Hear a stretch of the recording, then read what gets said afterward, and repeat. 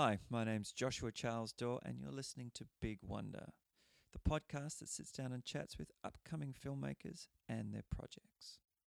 On my first edition of Big Wonder, I sit down with Melbourne-based musician and actor Anthony Sharp. We discuss his time on Miss Fisher's Murder Mysteries and his recent supporting role in Blackwater Abyss. I hope you enjoy.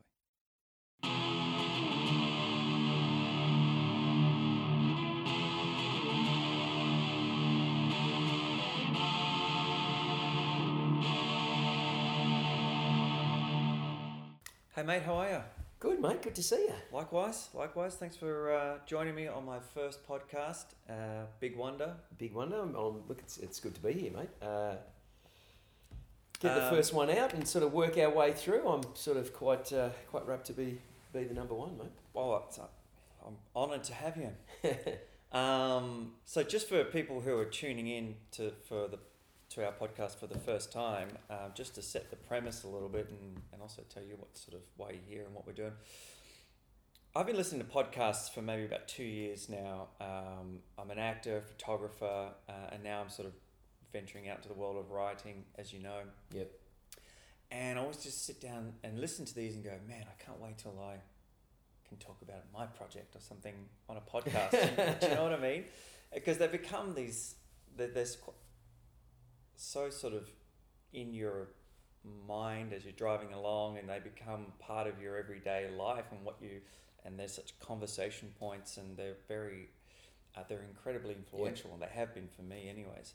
And it was only just recently when I was listening to a guy called, now I always get his name back to front because it's two sort of first names, but I want to say his name is Houston Howard, but it could very well be Howard Houston. Yep.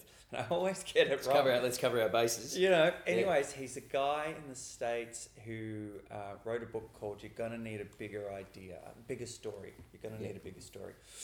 And he talks about building brand awareness and a whole package, excuse me, as a filmmaker in this modern day and age, that you can't just step out with a script and just sort of go, hey, buy my script and it'll take care of itself. You have to build this whole, right? So much to do. What did he call it? Transmedia. So, and he uses an example of a young script writer who came to him with like a 10-minute short, and he's like, look, it's a nice story and everything, but no one knows who you are. What are you doing? Do you have any following? All that kind of stuff that you and I from our generation sort of like, social media. I know. But just another thing to do, isn't it? Yeah. Another thing to do. And so he launched the idea of creating, obviously, So we've got the dog in the studio too. It's today. He's piping in there. He'll give his odd comment, here and there. He's quite vocal. Yeah. Yeah, no. He likes to step in. To build a whole presence around whatever idea that you have. And so a year ago, I started writing my first feature film. And as I've gone along and done more research on how am I going to get this thing off, not only get it off the ground, because I want, as an actor, I want to be in my own film. How do I get to that next stage? And one of those things was to start a podcast.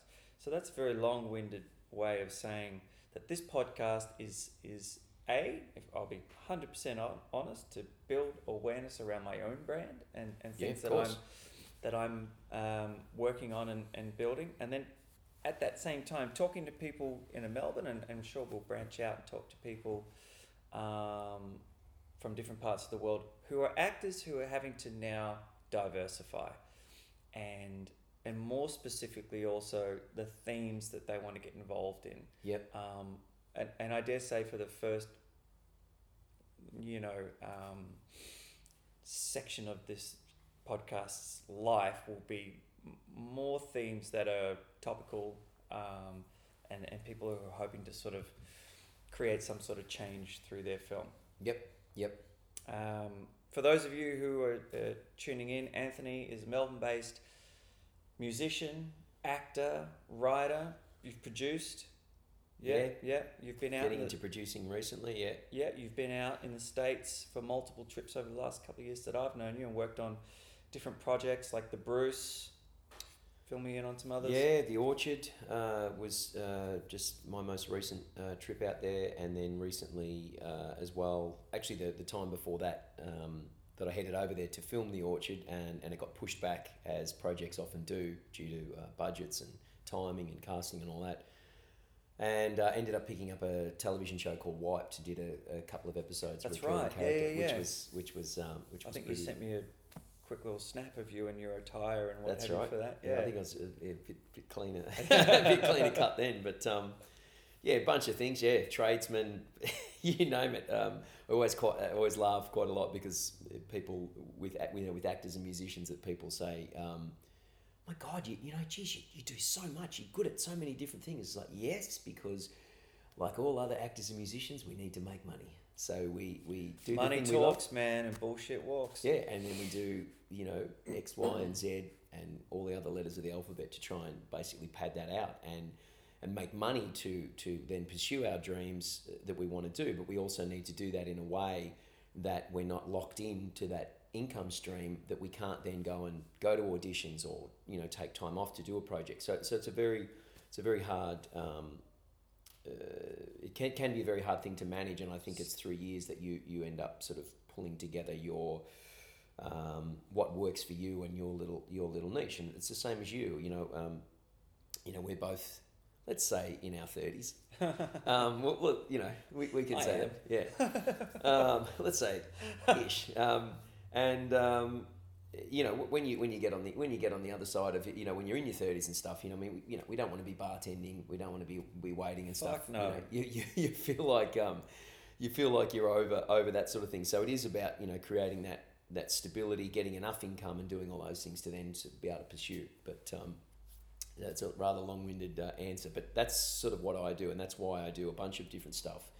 And producing's been one of the more recent things that I've gotten into. Which we can sort of chat about that as we go along too.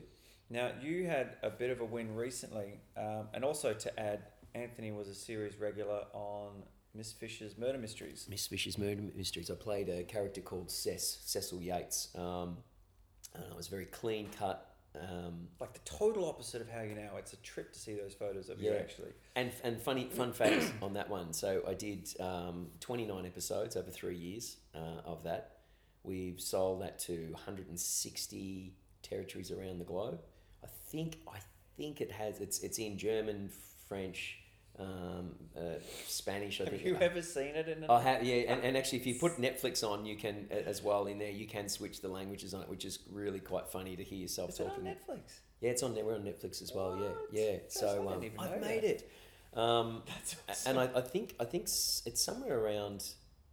I'm sure it's somewhere around the 20 to 30 million people viewed per episode. So it's pretty. It's done amazingly well around the globe, but have never been recognised. once been recognised off that show ever.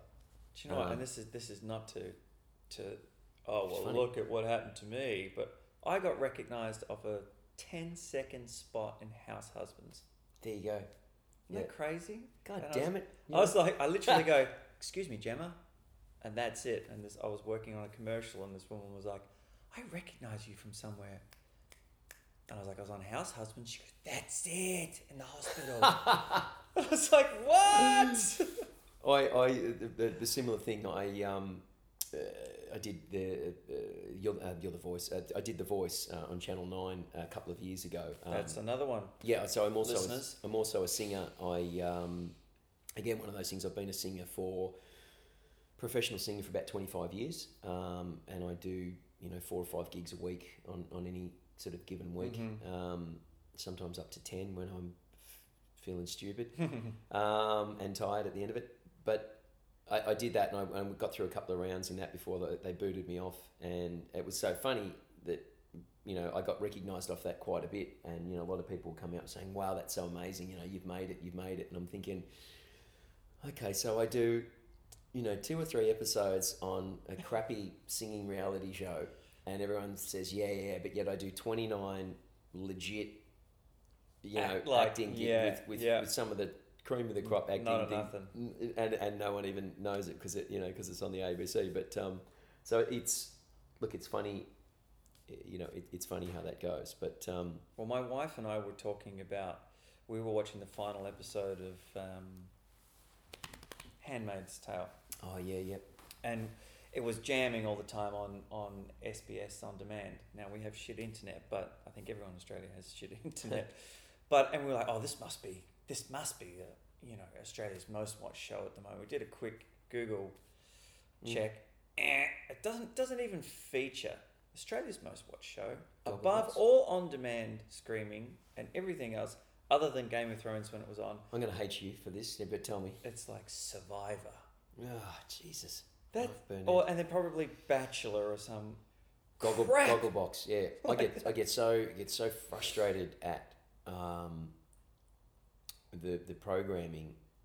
I hate getting into the negative side of things. I do like to keep it positive, but I think it's worth mentioning that the free-to-air television, and it is struggling and it is dying, and you've got all these streaming platforms come in, and that sort of makes me feel worried in a certain respect for that, and therefore the money's not there that it used to be in terms of advertising and all that sort of stuff, and reality shows are cheaper. But if you put on shit and you create shit, it's a downhill slide for me, instead of quality programming. There's so many reality shows that are coming on, one after the other, and and as much as I could say that, having been in one, probably might make me sound a little bit sarcastic. And I guess, look, at least that one was, it is about a skill, and it is about something, 100%, which gives, validity something.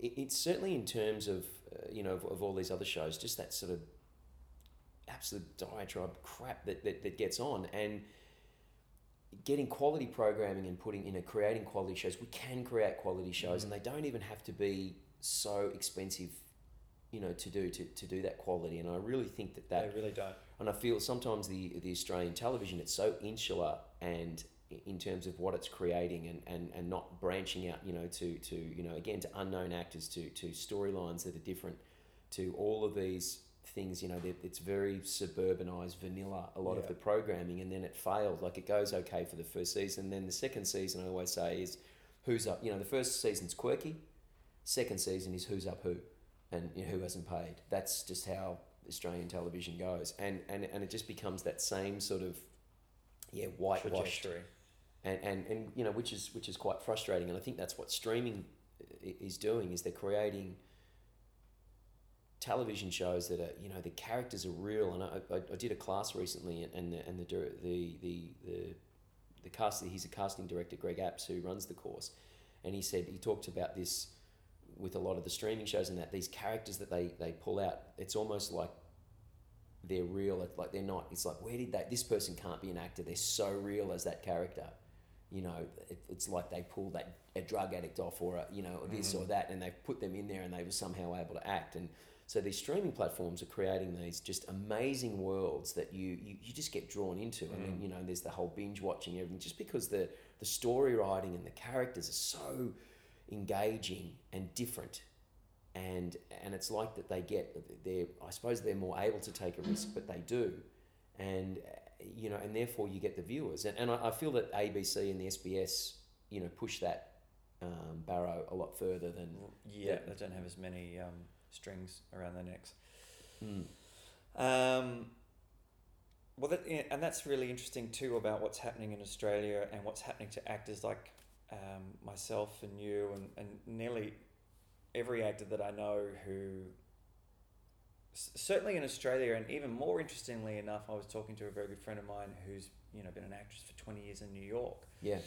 And I said to her, you're so lucky to be a native of America. You don't know how lucky you are in comparison to the struggle that we face here also. And she said, I got to tell you, I've had one audition since the beginning of the year, and I'm in New York, and most of my credits have been produced and created by me.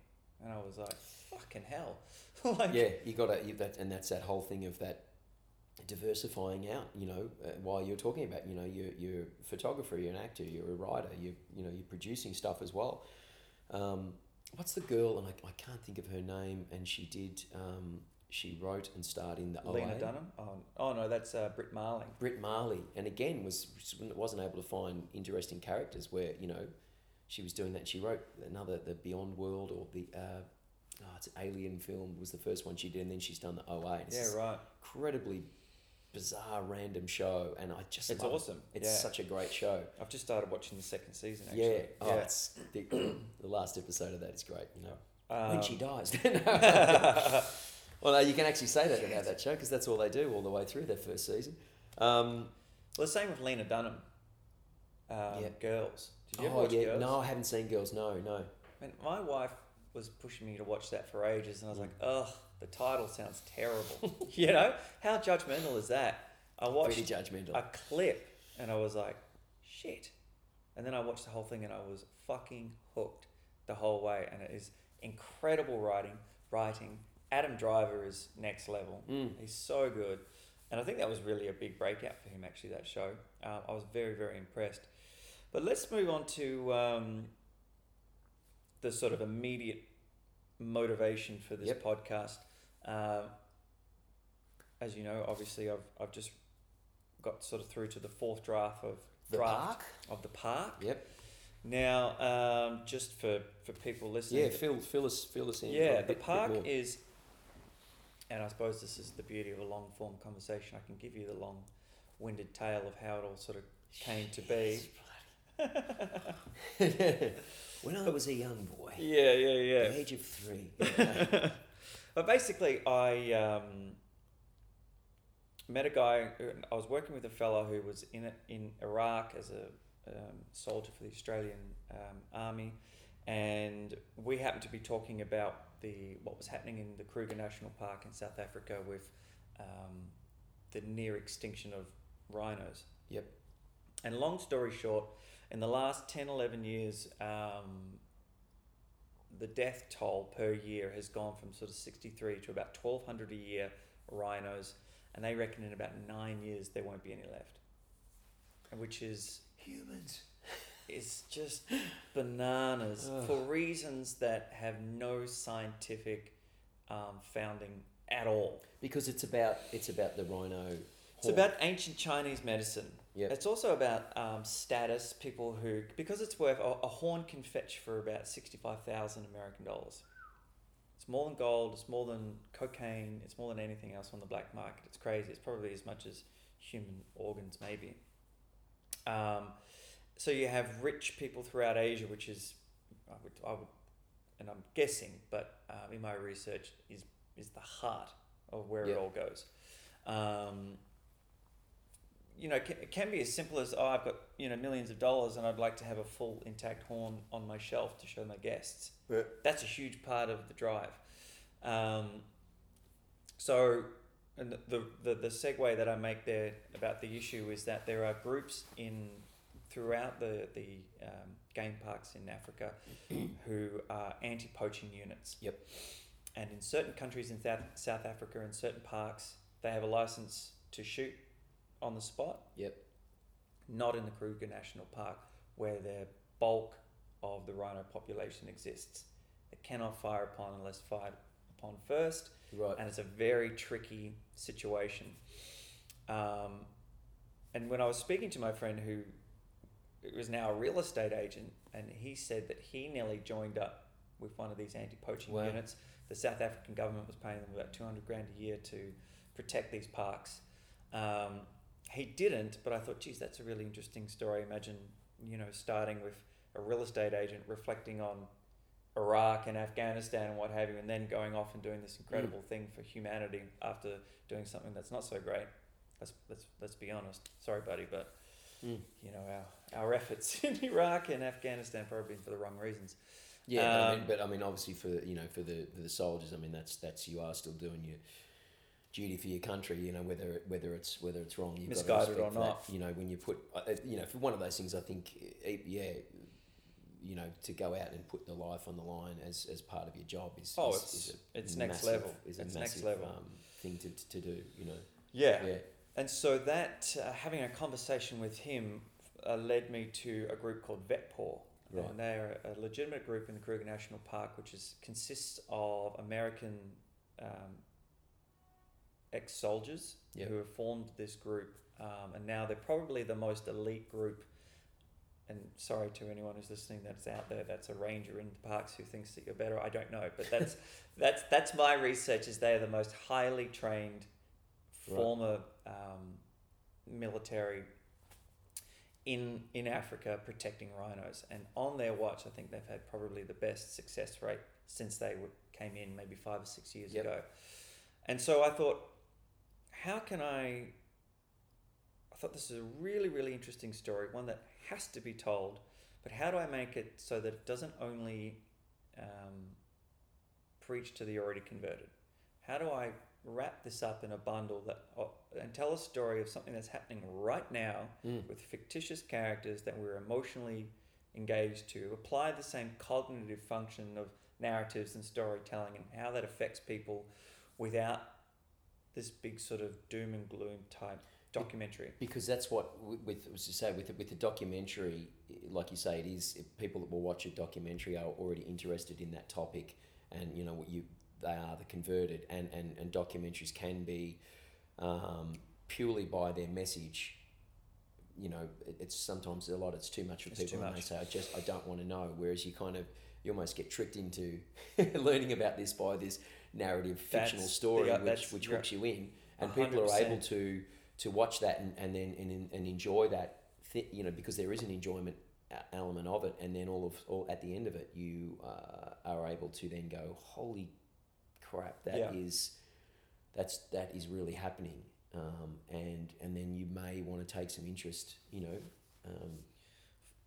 to learn more about it. There's so many people. I remember watching The Cove years ago, and so I'm already converted on all kind of animal conservation and endangered species, always have been. But The Cove, for those who have watched it, will know what the hell I'm talking about. Have you seen The Cove? No, I haven't seen The Cove, no. I mean, yeah, fucking hell. And I'm just like bawling by the end of it. Yeah. And I'm trying to get my friends to watch it, and they're like, oh no, I know what that's about.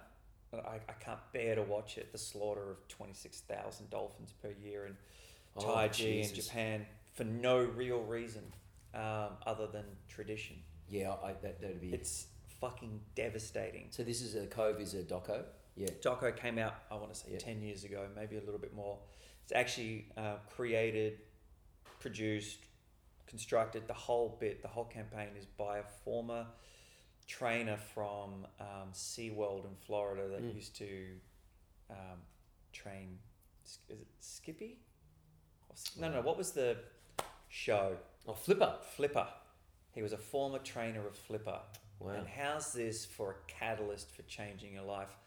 His last day in the pool, one of the dolphins swam up to him, looked him in the eyes, and dolphins have to consciously take every breath. Right. Whereas there's a word for it, but we breathe on auto. Right. They have to consciously take every breath. Looked him in the eyes, swam to the bottom of the pool, never took another breath. Oh. Because the anxiety of being in that tank was so horrific. Oh God, what a goosebumps. Right? This dolphin committed suicide before him. And he has been on this incredible warpath ever since. Jesus. Yeah. And it's so hectic, and that shit is happening all the time, and it takes incredible people to force change. So it's an ambitious goal. But I think it's great, and I think what's great about it is that you want to do something that you're passionate about on multiple different levels. And everyone says if you are going to achieve success, don't try and do it with something that you either know nothing about or that you're not passionate about. And the dog's up and he's around. But I think what's great about this is that you can take one love, which is there's a whole bunch of acting, and be in the film, acting one of the roles, writing the scripts and creating, doing that as well, and producing this film, and then also tackling an issue that you're passionate about as well, and being able to roll that into something that would be an amazing. I mean, creating a film and doing that sort of work is it's such a collaborative, amazing effort. But to actually then affect change beyond just, creating stories is fantastic. And I think that's probably the way that most of us, if you focus on that heavily enough, you will actually see the success in your career as well, because that's what it's also about. You're trying to advance that next step forward. So I think as many ways that you can bring your own passions is, because it's hard. I mean, and making films is hard and it's expensive and it's draining and it takes time and things fall over. So it's mentally quite, there's a lot of enduring, and having been involved in some low budget ones like the last one, Robert the Bruce, and seeing how that went and seeing how long that process goes for before and then during and then after, and all of the different things that you come up against during the pre-production and post phases. It's very taxing and it's very hard to do. And I think that if you aren't passionate enough, there's going to be about the story, yeah. and about but in terms of doing anything in life, and especially in this industry, there's going to be roadblocks that are going to come up that will stop you if your passion isn't there.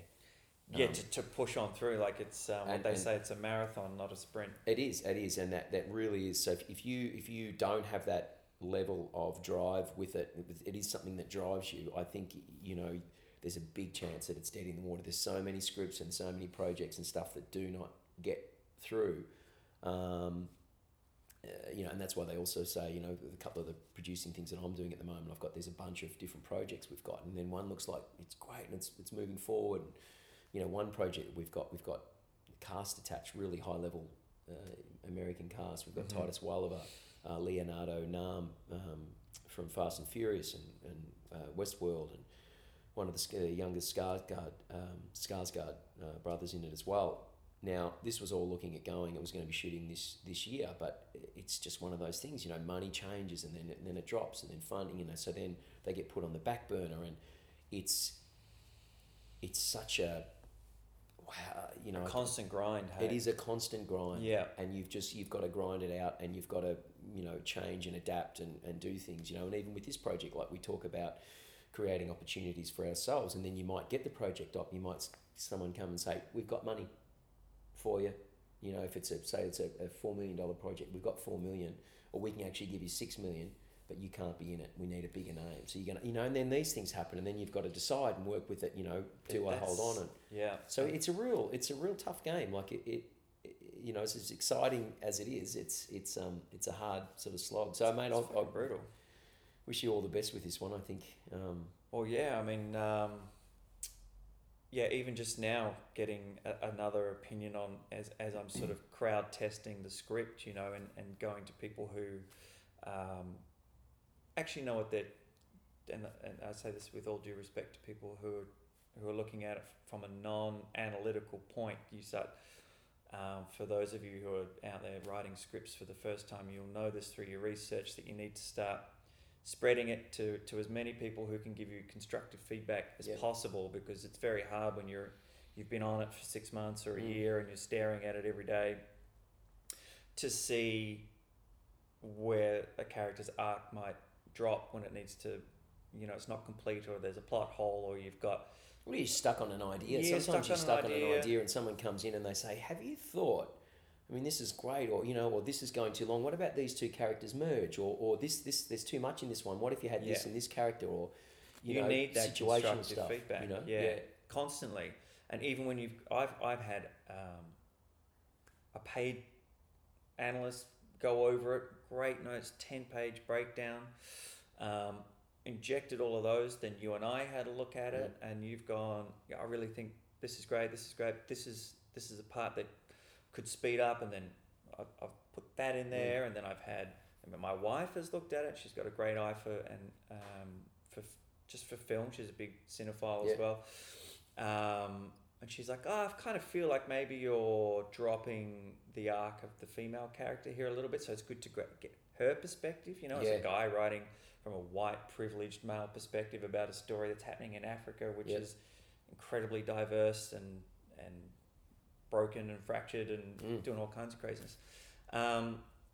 to then having another a friend of mine who's a playwright and an actress and runs an off-Broadway theatre company in New York, going, oh, now I feel like so she was the first person to say to me, I wasn't engaged until sort of halfway through the second act. Yeah, right. Which everyone else has been, not the other way around, like Yeah. not engaged at the end, was come out of the gates a bit more engaged. So it's interesting to see her perspective. And then she's like, oh, I feel like you've dropped a point here. And how do you take that, all of this stuff, and not be sensitive and go, oh yeah, that's cool, I can see that. Or maybe I'll just, and also keeping true to your own instincts about storytelling and it is that thing of keeping true to what you want to do, but then also taking on board, professional opinion, being new to the game of script writing, as we both are, both having a bit of an innate knowledge about storytelling and that from the years of acting and being involved with scripts. But I think it's smart, and like I always say, you haven't lost that last draft.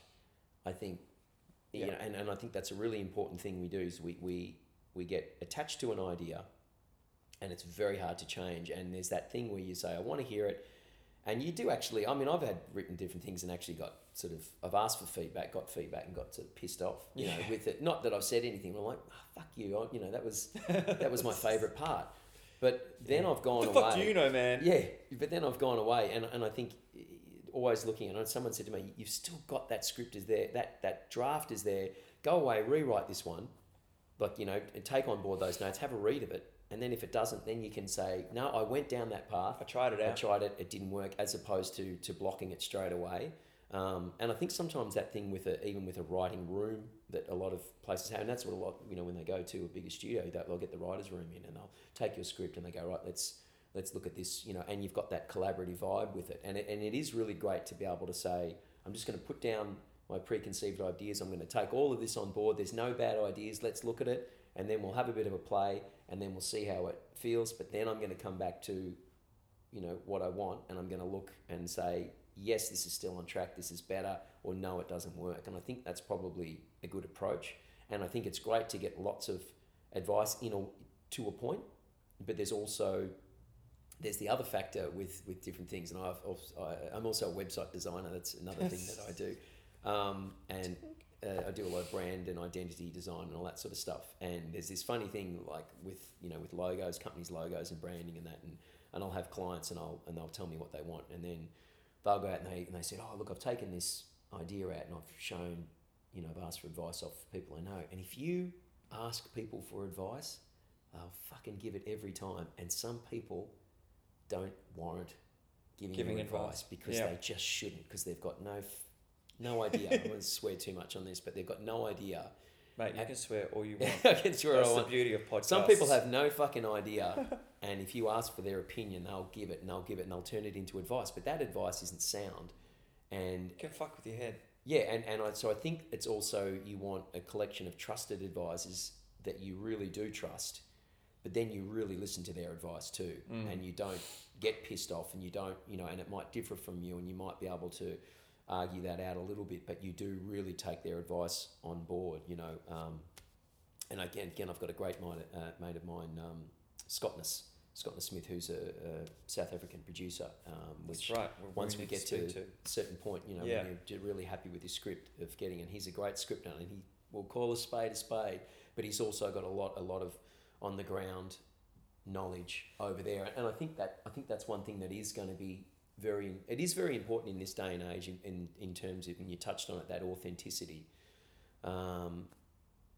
where you, and again, a white middle-aged privileged background writing about a subject in another country, where you do need collaborators on board on the ground there to give the project the validity. And now I don't always necessarily, I don't agree with that, because I think that you can be from a total different point of view, and you can do your research, and you can have the empathy, and you can have the knowledge, and you can create something great. But in today's day and age, you really do need to have that collaboration. 100%, and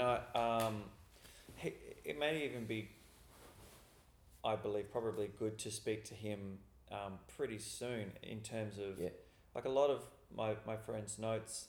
They're really great. Whether I'm going to use them or not, I'm not sure. I'll go over it. But one of the big questions we've been talking about for the lead female character is she white or is she black or what have you, a native in South Africa, because when I wrote the character, it wasn't, of course, from any kind of, I need this character to be white. I just stumbled across a woman, and I won't say her name, but who was a South African woman, white, blonde, blue-eyed, and she runs a big organisation that is out there So protecting it's more seeing rhinos. that character and then Yeah. yeah. And as a tribute to her in a way, because she helped, and once again, I could be wrong about this, but she's certainly at the forefront of it, what they call a devaluation procedure. And what they do now, instead, what they did for a lot of years was cut the rhino's horns off because they grow back like fingernails. So a poacher wouldn't shoot it, obviously. But now they do what's called a devaluation procedure where they inject the horn with the dye that you find in banks. Right. That explodes when people make money. Right. They've added toxin to it, but it doesn't. There's a word for it, but it doesn't affect the animal. Yep. But it infects the human who ingests it, and it dyes the horn red. So that obviously a poacher is looking at that horn, going, "Motherfucker, I can't shoot that one." So, and in terms of having you spoke about one of the things where people want to have a rhino's horn just because they're an asshole. Yeah. Does that being red and being dyed sort of that'll kill them that? if they ingest it? No. Sorry. So for the asshole that wants to say, I've got this rhino horn up on my shelf, does that stop? Is that stop because it's red or? It's a good question. I don't know. I think that they're in the lower end of the consumers. The high end of consumers is people who are trying to cure ailments. Yeah. Cancer, hangovers, dick dysfunction, fucking inflammation. There's things for that, and they're called drugs, and you can or meditation, or just go to a therapist. For fuck's sake. Yeah. Get a good night's rest. Don't drink so much. Have a sparkling water the next day. Yeah. Do some push-ups. I don't eat right or exercise, and I drink and do drugs, but I'm just not feeling right. So I think I might need some rhino horn. So this woman, back to what we were saying, she is at the forefront of this procedure. And what's really interesting, Vietnam seems to be the epicenter of the trade. Is a few years ago, maybe about 2 years ago, I want to say, they did a billboard campaign type thing through Vietnam, which had information about the dye and a sort of pictogram sort of saying, if you eat a red horn, if it looks like it's red, it's going to kill you. And the Vietnamese government made them take it down. If that tells you anything about what's happening in Vietnam. And so one of the things that I also found through my research is that they can sort of pretty confidently tie the massive spike in demand to a Vietnamese politician who publicly announced that he had cured his cancer with rhino horn. Boom! Thousands of rhinos getting nailed, and the price went through the roof. Now, I haven't been able to find a name on this guy, but he does make a fictionalized appearance in the park. Yep. But what happened with the campaign that they put up in Vietnam, and then it got ripped down, is they received so much backlash on a public scale that the government was forced to reintroduce that campaign. And since then, there has been a steady taper off. It's definitely peaked. Who knows where it'll go from here, but more and more Vietnamese people and Asian people are starting to at least be somewhat educated that don't buy the red horn. And if there's more red horn being created in Africa, and what they call like level, so they break down traffickers in levels. A poacher is a level 1. The person buying and distributing on the other end, if I understand it correctly, is a level 5, and everyone in between. If the level 3s, who are sort of facilitating the level 1s in Africa on the grounds with money and weapons and what have you, are sort of saying, don't shoot anything that's red because we can't sell it. There's the idea, and hopefully that sort of helps steers it in a new direction. Mate, well, hopefully, you can get this and make some more effect too. Yeah, yeah. And so for anyone who's listening and you're a filmmaker in Melbourne or in Australia and you're in a similar boat to Anthony and myself, and where, you know, you're doing a little bit of this and you're doing a little bit of that, and long gone are the days where, especially in Australia, this has been my experience, where agencies, unless you're in the top 10, can get you in the room anymore. It's completely changed. Yeah, it is. I can tell you from my own experience, I have sourced every major role that I've got on my own, and whilst being with an agent. Yeah. You're probably experiencing that yourselves. This is what this podcast is really about: is people like us who are out there you're having to learn how to write, and you're having to learn how to maybe shoot something and direct something and maybe produce something. And you're also, the last film that I did, I ended up doing the costume, the set design. I produced and I paid for it, and then I crowdfunded part of it as well. So there's a whole other thing. Yeah. I did catering as well. I cooked for everyone. Like, you're having to do all these things. This podcast is for us, and I hopefully, if we start to build some traction and I get more and more people on here to discuss what they're up to, it becomes a little bit of a platform for people to talk about the projects that they're working on, and people tuning in might go, oh, I'm really interested in that, and anyone who's listening, reach out, and we can all sort of start to maybe help that process. Yeah, great. A little bit, you know.